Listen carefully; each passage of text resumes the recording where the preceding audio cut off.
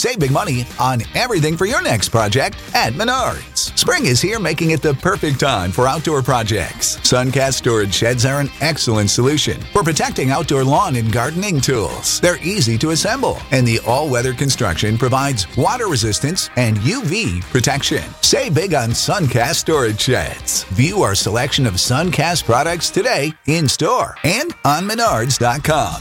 Save big money at Menards. What's up, H-Town? Welcome to the Believe in Astros podcast, your home for all things Astros. With your hosts, sports writer Jeff Balke and Astros broadcaster and former third baseman Jeff Blom. Now, here's Balke and Blummer. What is up, Astros fans? Welcome to episode 59 of the Believe in Astros podcast on the Believe Podcasting Network. I'm Jeff Balke, still recovering from my Final Four weekend, which was absolutely exhausting, alongside my partner, Jeff Blum, who's already in mid-season form in the booth, working at the Astros games. You can find us on Spotify, Apple, Stitcher, of course, YouTube. Be sure and like and subscribe to keep up with us. Give us a follow on Twitter and now also on Instagram at Believe in Astros. That'll be more active now that I'm done with Final Four. I'll be posting some more business up on there. I'm back, baby. Find me at Jeff Balke and Blummer at Blummer27 pretty much everywhere on social media. Thanks to everyone who's given us 5 stars and left reviews on Apple. A few new ones recently, which were nice. If you haven't done that, you can still do it and be a true American hero. Obviously, send us your comments, questions. We love seeing and reading all of them. For example, why do the Astros always have cold starts to start seasons? We're going to talk about that a little bit because it's a thing. Quick reminder, you have until this Thursday to vote for this podcast as Best Baseball Podcast. We were selected as one of 12 to be nominated for that honor. Go to sportspodcastgroup.com, click awards, find the baseball category, and you will find us there. You have to create an account, log in, but just listen, you're already being spied on TikTok by China. So just go ahead and give up all your information at this point. Just post your social security number online and get it over with. It's basically please. I'm not recommending that. Blummer, how are you doing this morning?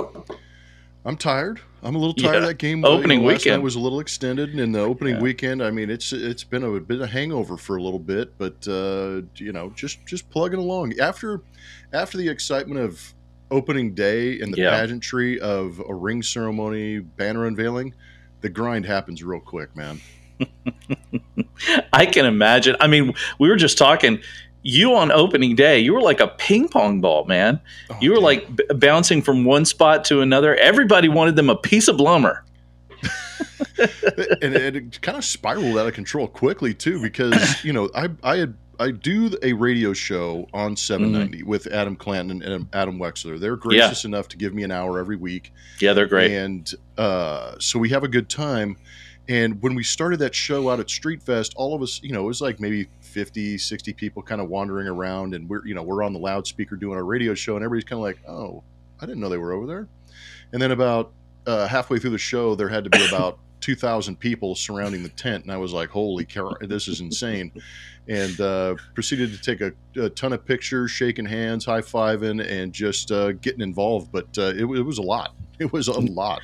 Yeah, you looked like I walked out there. I was chatting with Adam and Clanton, and of course I've known him and Wexler for years, and so I was chatting a little bit with them, and I was watching you like you're a little bit wide-eyed. I'm just gonna say like you were obviously happy to be out there doing it, as you always are, but you looked a little bit like I wasn't expecting that. Expecting this, like a line around the block. Blummer, you're a very popular man. It's a beautiful thing, and it's a credit to this era of Astros baseball being at the right place at the right time, and having some gracious fans just being able to take a ride with us along on this journey. It's been amazing. As my wife joked this morning about me because I was talking about all the Final Four stuff. She's like, "You're a highly sought after man." I was like, "Let's not go crazy. Let's not get crazy." All right, let's give that chest popped out. No, not exactly. More like a chest caved in so I could take a nap. After all of that. All right, a word from our sponsor. BetOnline.ag is your number one source for all basketball info, stats, news, and analysis. Final Four is over, but the NBA rolls on. You can get the latest odds, news, and info for everything on the NBA this year. The Rockets will not be rolling on much longer. A couple more games, and then their season is mercifully over. The NBA playoffs to the end of the regular season. I'm guessing the draft will be in there. Vote Wemby. By the way, if you don't get Vote Wemby, that's a little Simpsons throwback to Vote Quimby, the mayor. It's just to drop that in there for you Simpsons nerds. Bet Online is your sports. Yeah, he was a scene where he was in some hotel with some woman, and people busted in on him by accident. He closed the door, and then he reopened the door and went, "Vote Quimby," because he couldn't stand not to get votes from people. Anyway, I digress. Bet Online is your sports information headquarters all season. If you love sports info, scores, news, podcasts, you can find everything at Bet Online. We're always the fastest and easiest way to get your betting info. Head to the website today or use your mobile device to get in on the action. Be sure to use our promo code BLEAV to receive your 50% welcome bonus on your first deposit. Bet Online, where the game starts. And speaking of sponsors, just a quick word while we're on the topic. If you're interested in sponsoring a hella fine baseball podcast, ranked as one of the better podcasts in America, nay the world, then please contact us. We are absolutely looking for you. Can you imagine what Blummer and I would say about your business on the air? It'd be glowing. It would be like nothing you've ever heard before. People would just be flocking to you to purchase your goods and services simply because your phone better be ready and your server better be ready for this. You know what it's going to be like? It's going to be like a restaurant that gets a visit from Guy Fieri on Diners, Drive-Ins, and Dives. Suddenly they got too much business, more than they can handle. Exactly. So if you want to do that, you can hit us up. Email us at BLEAV, believeinaastros@gmail.com. Operators are standing by. We got an email now. Wow. We do. It says we got an email. I know, man. We are technologically sound over here. All right. So first things first, Yordan hit 100, so you are no longer tied with Yordan with home runs in 99. Honestly, I told you the other day when we were texting, I think 99 is a great number to end on. It's so much cooler. I mean, the only better number would be 69 to end on, but that's true. But 99 is pretty awesome. Yeah, it's good if you're a broadcaster. It gives you something extra to talk about. But it's kind of funny how it pops up so frequently with some of these guys, and I didn't realize it was going to be such a hot topic with a lot of these things going on. So I'm grateful that I get thrown into the conversation, maybe. But 372 games to get to 100. And there were some names on the list that we had the other day. Ryan Howard was on there. Gary Sanchez actually had 106 through 372 games, but he's still looking for a job. And it's just crazy how that works. But Yordan is one of the more magnificent people I've met and magnificent ball players. And what's crazy about Yordan is I talked about this with TK on our broadcast yesterday. That dude showed up in Round Rock after what is easily the greatest trade in Astros history. I'm taking it over the Jeff Bagwell. I know that we need Yordan. We need Yordan to get to 480 home runs to beat Jeff Bagwell, whatever it is. But the fact that the Dodgers system idiotically said, "Yeah, we'll take Josh Fields for this guy," and I went, "What?" And now you're looking at it going, "Good Lord, this is the most lopsided trade I think I've ever seen." Because Larry Anderson for Jeff Bagwell, at the time they got Larry Anderson. Yeah, and Larry Anderson didn't play pretty well for that. I mean, it wasn't like he was in the chump. No, he was a piece. He was a no good offense to Josh Fields. Yeah, well, I don't know. Yeah, but, I mean, the fact that he's probably pissed too that he got lumped into this deal, because now that's all that's going to be talked about every time this guy hits a home run. But in Round Rock, we saw Yordan putting up 1,200, 1,500 OPS. He's hitting rockets all over the place, and you're going, okay, it's the PCL, the ball flies, blah blah blah. And we call him up, and you're going, can it translate? And in his second at bat, he hit one off the ConocoPhillips home run pump the other way, and you kind of went, damn. That was a rocket. And now here we are. He hits home run number 100. I'm as fascinated with this guy at 100 as I was at 1, and I can't wait to see what else he does. He is, I say it all the time, he is absolutely must-see baseball. Yes. He is, when he comes on TV, like, you have to switch the channel. Whatever you're watching, turn it off. I don't care what's happening. Armageddon could be happening, but if he is up to the plate, you need to turn it on. I mean, because it's just every at bat is like you're expecting fireworks, truly.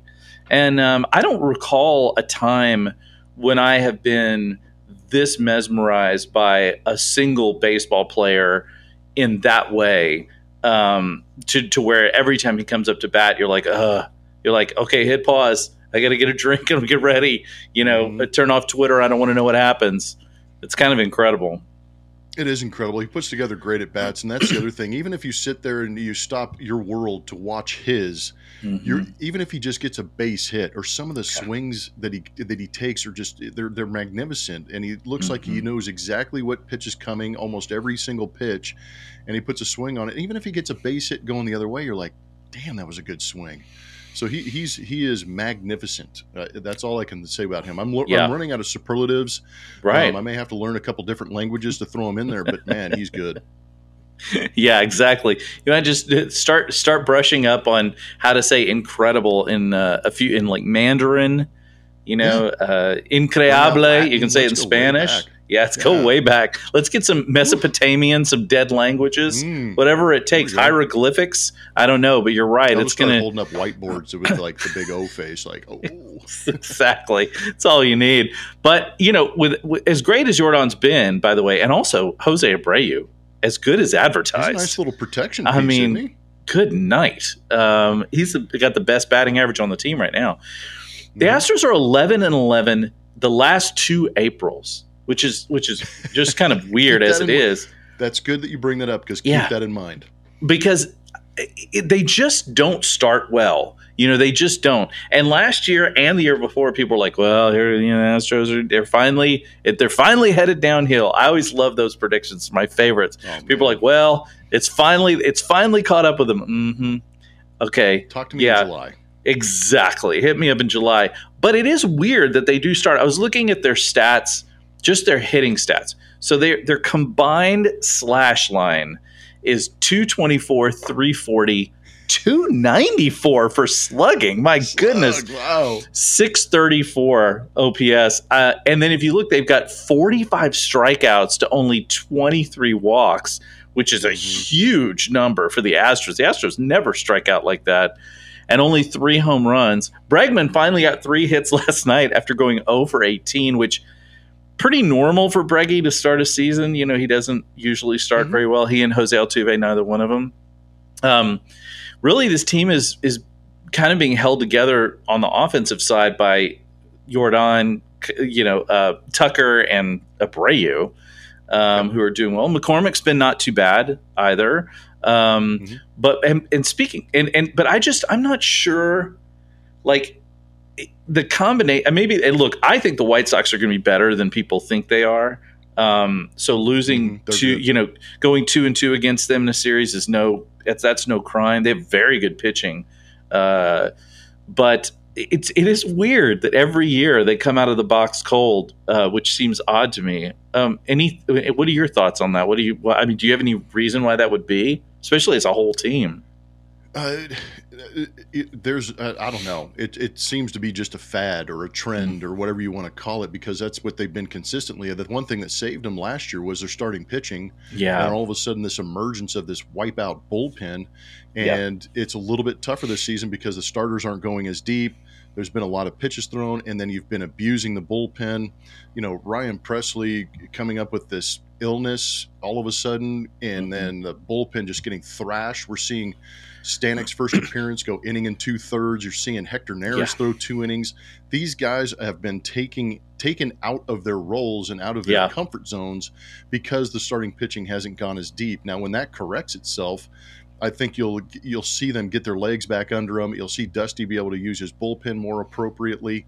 Yeah. And you're never going to see these guys panic. I still don't see the panic. There's going to be the fandom and the opposing fans are like, yeah, this is the year the Astros go down. But as well as I do that you watch these guys long enough that they're going to figure it out. They're just too good.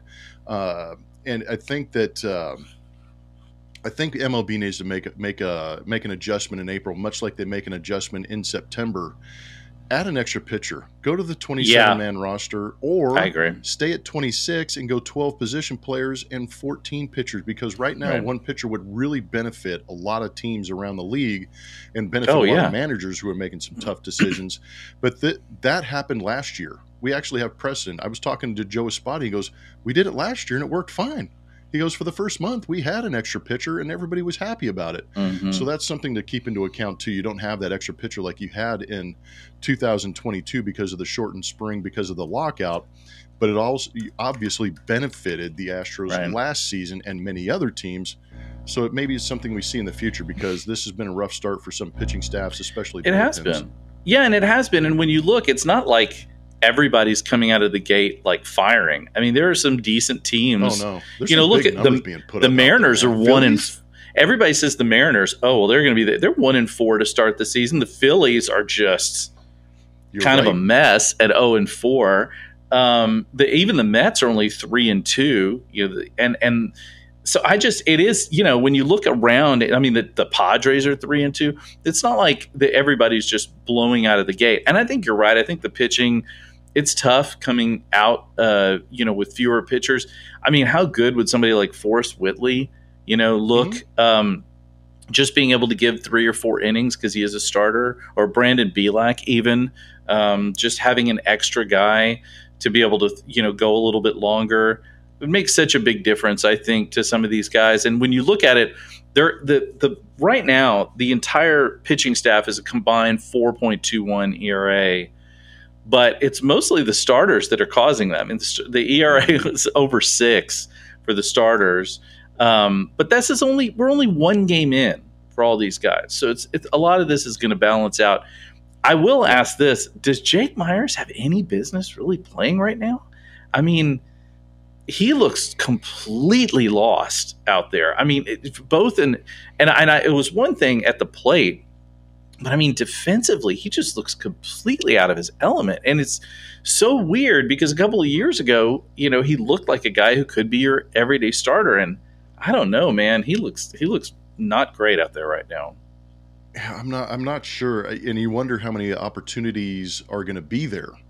Right. It's Chaz obviously has the experience on the big stage with the World Series appearances, and it seems like Jake continues to get opportunities. It's when is he going to snatch those opportunities and go with them and play the way we hope he could? Yeah. Because there's nothing, you're not hoping he fails when he goes out right. there. You're no, hoping he succeeds, because he is a guy that is he's a maybe a StatCast darling or an analytic darling, in the sense that he tracked a ball the other day running 30.3 feet per second, didn't make the catch. It almost looked like he overran the ball. Right. So you kind of, for me, you kind of wonder instinctually, is there something wrong with the instinct, because the skill level's there, but he can't find the route, find the ball, make the catch kind of thing. But once he starts doing that, I think it's all confidence too.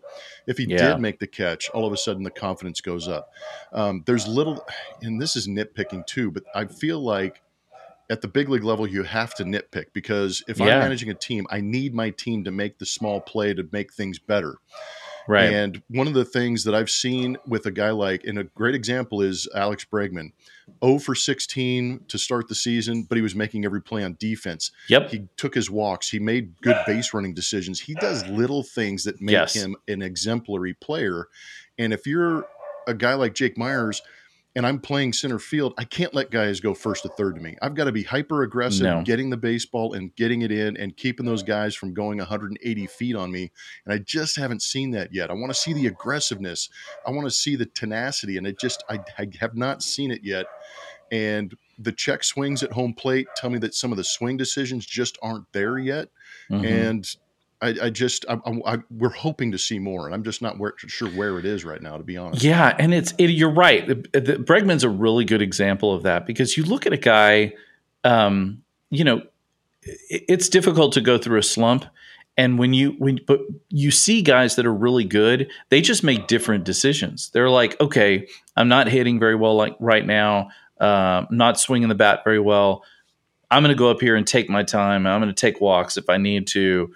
I'm going to play when I am in the field. I'm going to make sure that I play mistake-free baseball. And I think it's almost like, because we have seen Jake Myers play well, so it's almost like it's like it feels like mental, because the stuff, the misplays in the outfield are just weird. They're not even things that you would expect normally to see from a guy who's playing in the outfield. Not necessarily that that particular play you mentioned was routine, but still, it's like for him it probably should be. And again, letting guys get from first to third, nobody is doing that against Kyle Tucker. Like, nobody's running first to third on Kyle Tucker. They know better. That's what you want your center fielder to be too. Yeah, and Tucker established the fact that I will charge the ball.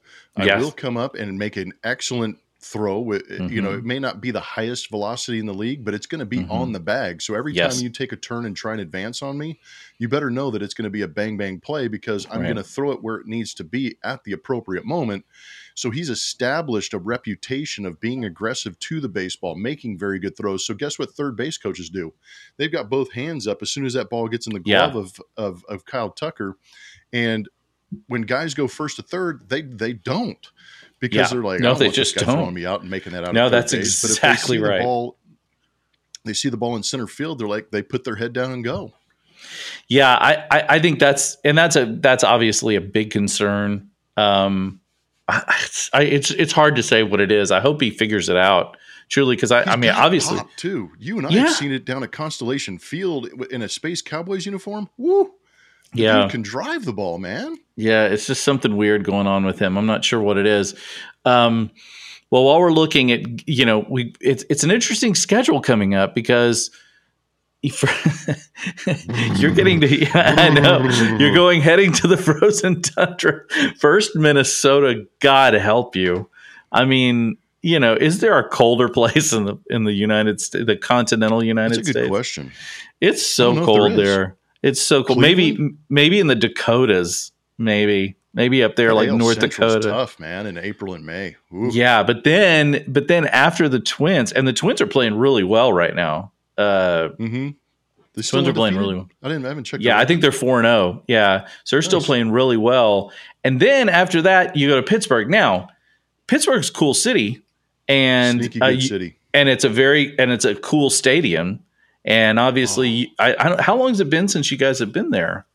I mean, it's been a while. We were talking about that. I think Julia said 2016 was the last time we'd been there. So we haven't called a game with Todd Callis in Pittsburgh until we make this trip. So that's going to be super cool. But it's going to be chilly in Pittsburgh. Yeah. I was telling you right now, bundle up, because it is not. I mean, that's the guy. I do not envy you. But I mean, when you're looking at those games.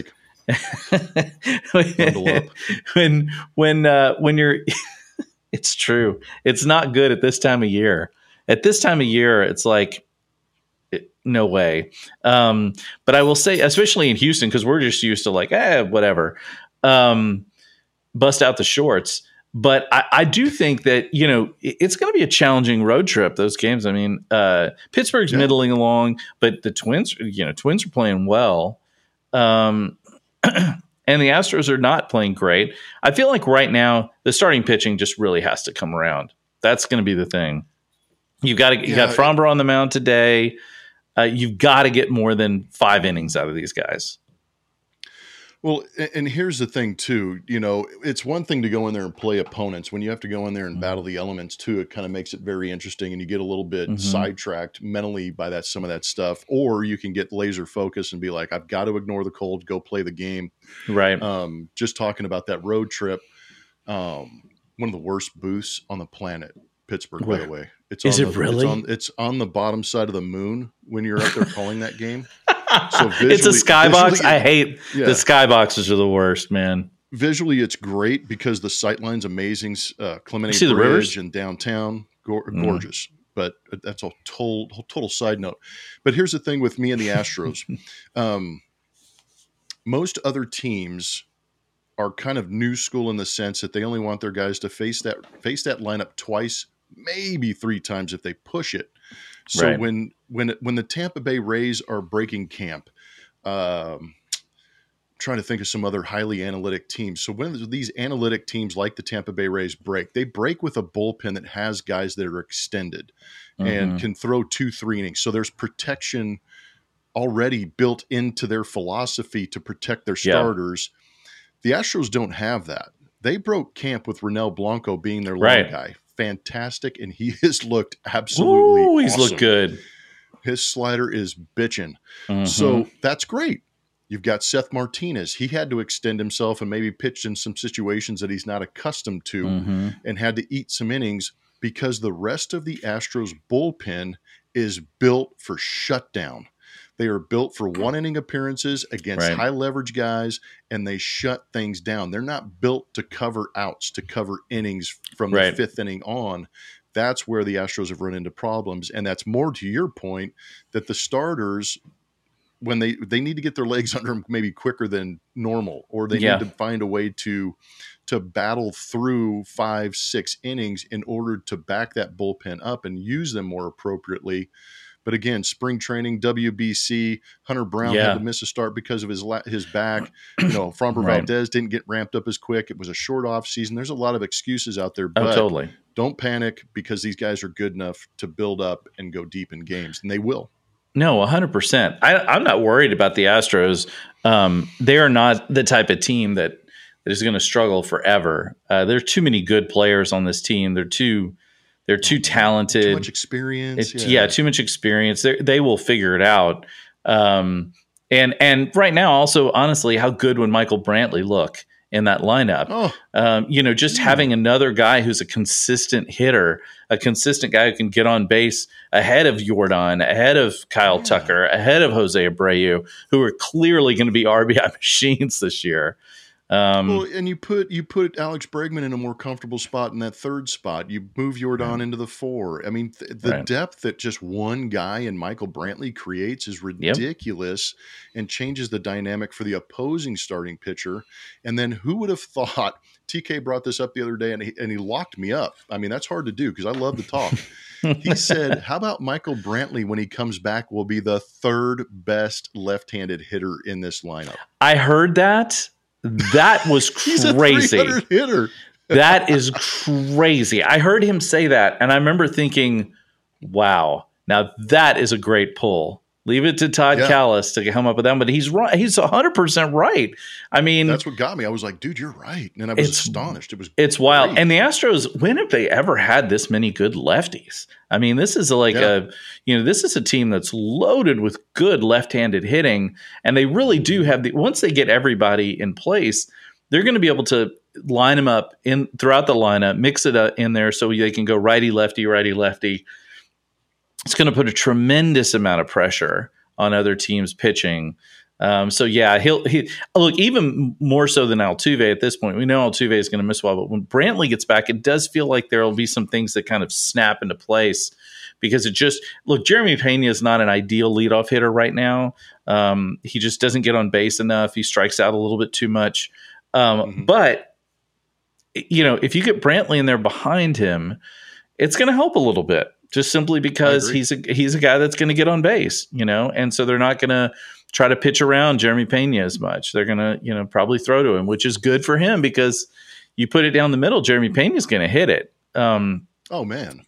Well, and the other thing about Jeremy Pena is, I mean, he's still young in his professional career. Just a kid. Just because he's got the Gold Glove and the ALCS and World Series MVP doesn't mean he's all of a sudden this seasoned veteran that's just going to be this juggernaut again. He's going to still have to make adjustments. He's a young hitter, and opposing teams are going to try and figure him out. And Jeremy's going to adjust. I mean, he proved he's too good to struggle because he can make the adjustments. Everything's just a matter of time for me. Yeah, Dusty said the same thing. He's like, teams are going to try to figure him out, and he's going to have to adjust to that. So we'll see that. And like I said, I'm not too worried about any of that. I do want to talk to you a little bit about the rule changes because, it's our first, we're, a handful of games in. I looked up last night I looked up last night at Twitter while I was dealing with while I was covering the Final Four, and I looked at Twitter and I was like, so you're telling me the Astros are going into the 11th and they've only been playing for 3 hours? I was like, that is something else right there. I told somebody the other day, I really don't, the pitch clock doesn't freak me out like I thought it would. It's MK Bauer, who's a great sports reporter here in Houston, and I were sitting in the press box on opening night, and he said, to me, he said, it's more of a cumulative thing. Like, you don't really feel it in the moment, but then as you get, you look up and it's like, oh, it's been an hour and we're 4 innings in or whatever it is. How have you felt it? Has it, obviously it's altered your delivery to a degree in the booth because you guys just don't have the time. But you seem to be adjusting as well. How's it been for y'all? I felt terrible in spring training. I didn't know what the hell I was doing. And those games were 2 hours and 6 minutes. So I felt like I left a lot on the table. Yeah. I felt like I was cutting myself off, but since the season has started, I felt a little bit better. Our formats have been better. And obviously I'm better prepared for the regular season for whatever reason, but it's been better. And I agree with you in the sense that you do feel there's moments where you're like, okay, I feel like I've been here for a little while. This game seems to be extended because guys aren't throwing too many strikes. Every count goes 0-2 to 3-2. And I'm like, damn, dude, what the heck? And I look up and you're 2.5 hours in the eighth inning, and you're like, oh, all right, I can deal with that. And, playing a 3 hour, 21 minute extra inning game is the equivalent of playing a 4.5 hour game. I would add an extra hour to that game to compare to what we've been doing in the past. And I've actually got pretty good numbers on this that I'm getting information sent to me consistently. And through 50 games, all 50 games average 2 hours and 38 minutes, which is amazing. It feels quick as hell, 2 hours and 38 minutes.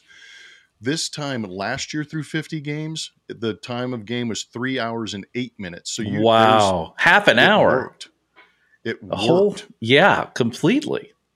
And we talked about it earlier. There's a lot of runs being scored. Pitchers aren't pitching as well as they can. So, it's kind of impressive that you're seeing this many runs being scored, yet the games are averaging 2 hours and 38 minutes. The batting average is up 15 points. The on-base percentage is up maybe about 15 points. Wow. Slugging's up 20 points. But the runs per game is still the same, 8.4 runs per game total for both teams. And then how about this? The stolen base attempts and stolen I was going to get to that one. Ridiculous. It is out of control. I will admit I was wrong about this. I said I did not think the steals were going to increase that dramatically, but was I wrong about that? Man. Yeah, it was crazy. So through 49 games in 2022, you had 29 stolen bases and 43 attempts. That's all. This season, through 50 games, 70 stolen bases in 84 attempts. So that's a stolen base rate that has gone up exponentially compared to last year. That is 100% increase, essentially, in the number of stolen bases. I read there's a section of that stat pack I got, and I went, literally, I gasped and went, oh, I was like, whoa. And the stolen base numbers and the time of game, they're working. It's crazy. Yeah. And I tell you what, the stolen base thing is the thing to be yes, the time that they take on the mound, you can't throw to first as much. There's, fewer timeouts. I think some of that is really good. It's obviously players have adjusted pretty quickly. They seem pretty comfortable with that. To me, though, the two things that have really just stood out, one is the steals thing. The fact that guys can look up and look at the pitch clock is a huge deal. Because they can, Kyle Tucker in particular, you can see he's not the fastest guy on the base pass, but he's so smart. And you can see him just looking at it being like, all right, I'm ready. And then when it comes. Do you see Chaz's numbers? Yes. I know another one, Chaz McCormick. Chaz he had 4 stolen bases last season. He has 3 already. Unbelievable. He's the one guy that's bouncing off that bag at first base. He can't. Right. I know. And the other thing, though, the number 2 is the shift. The shift is really going to change the game for a lot of hitters. I mean, it's just going to change a lot. Both right-handed, more so for the left-handed hitters, but it's also going to affect the right-handed hitters. Alex Bregman, I believe it might have been his second at bat. He hits a rocket back up the middle, and the second baseman can't get to it. I think that's where you're going to see guys really start to use the middle part of the field again and maybe focus on the line drive instead of that lift and separate swing. Right. And that's why at this time last year, the Major League Baseball's batting average was 230. This year, it's 245 in April for Major League Baseball as a total. I think that's a big jump. It's a huge jump, and it just – I think the thing for me that it's not that baseball's not fun anyway. It is, but it adds an action to the game that you don't. It's like it adds a sort of you're like, hey, look at the pitch clock. Hey, the guy on first, and like there's like it's sort of.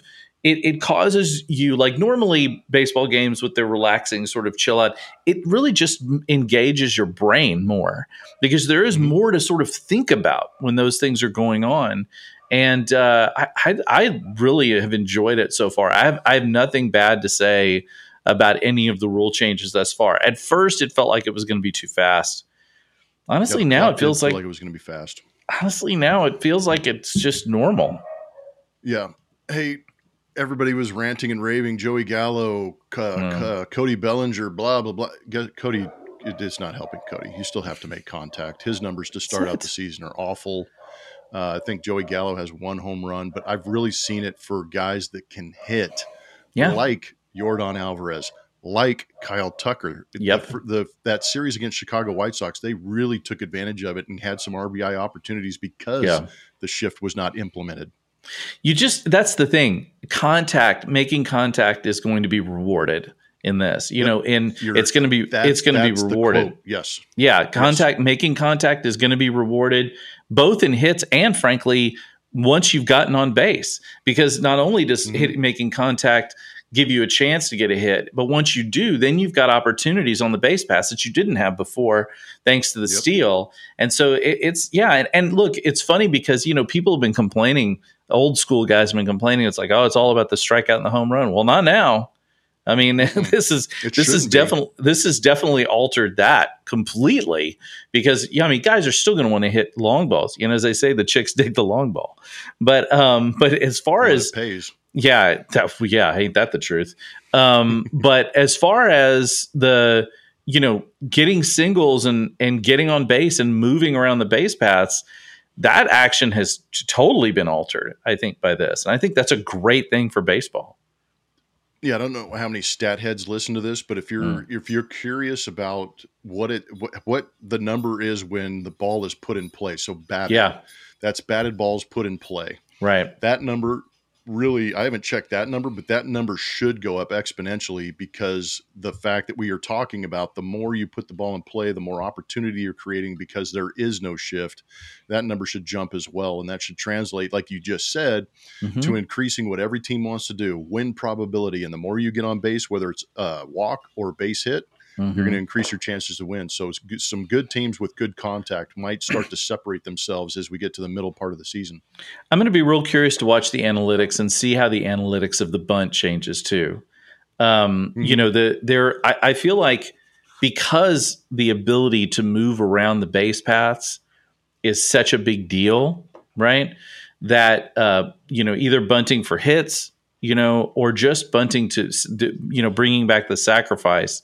Because right now, if you move a guy from first to second with a sacrifice bunt, if there's no outs, that guy might end up at third pretty quickly. Because you can steal third now I don't think you really could before, but if you're fast enough. David Hensley did the other day. Right. I just kind of wonder if that's going to bring back some of that mentality of like, oh, well, because for a long time, analytics said sacrifice bunt, you just don't do it because you're just giving up an out for no good reason, right?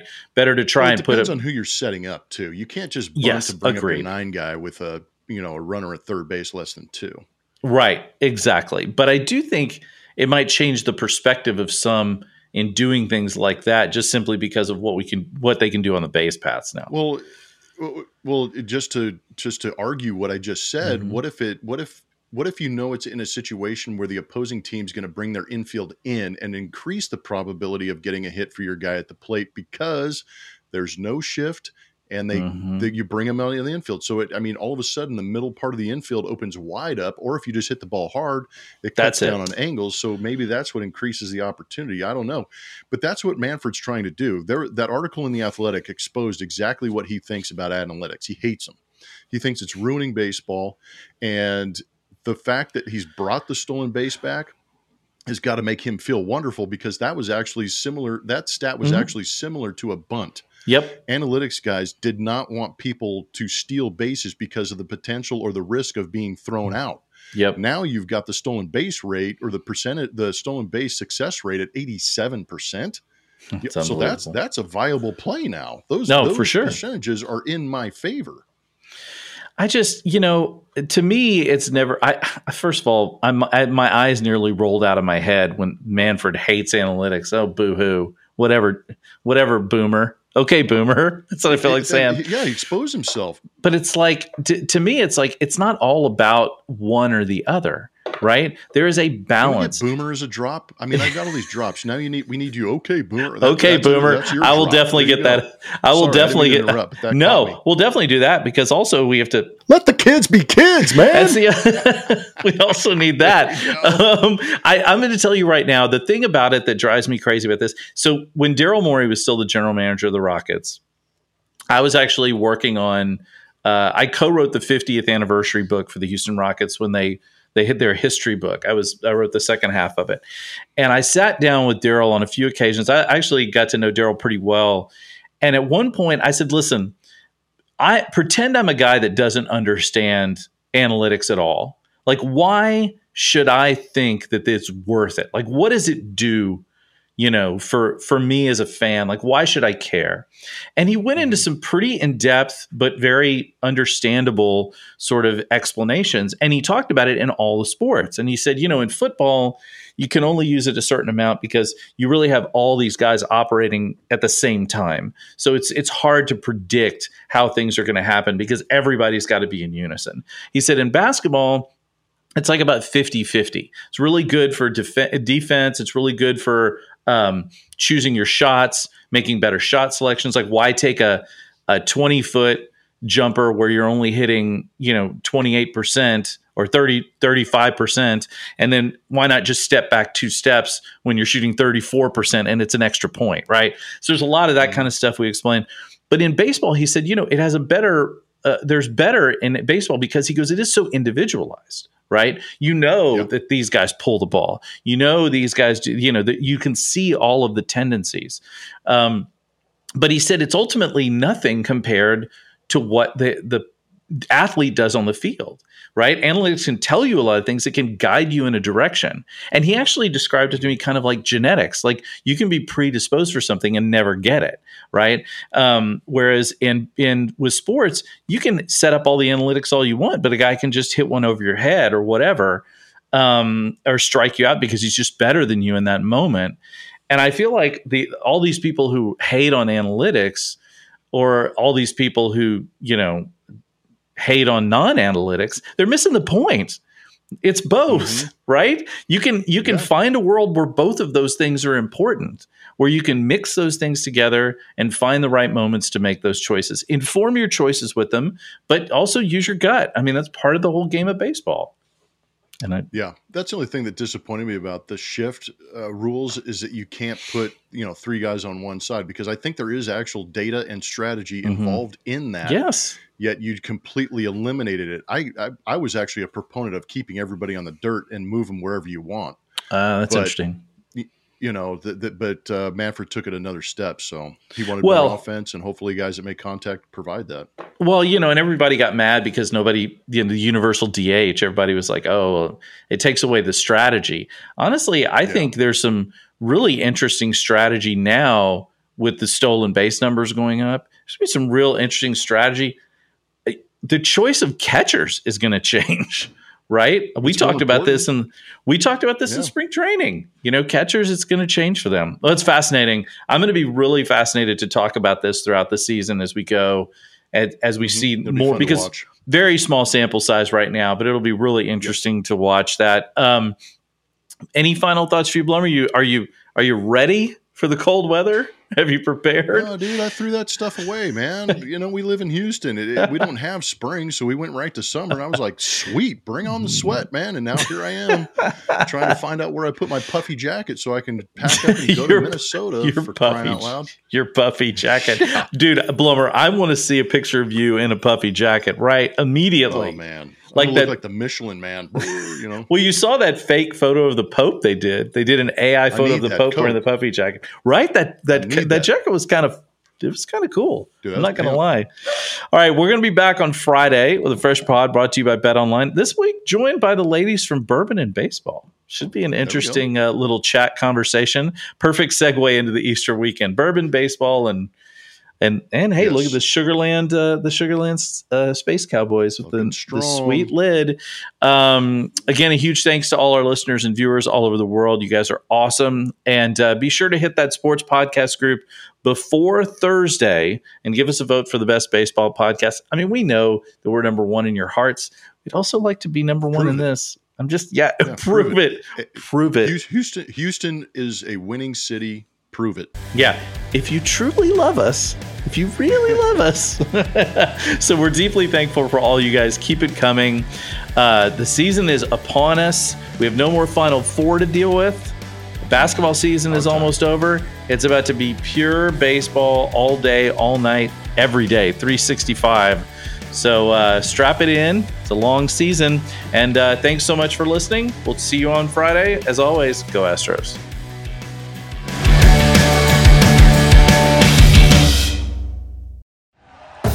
Thank you for listening to Believe. You can show support to your host by subscribing to the show and giving us a 5-star rating on your preferred platform. Check us out at Believe.com and search for BLEAV on YouTube.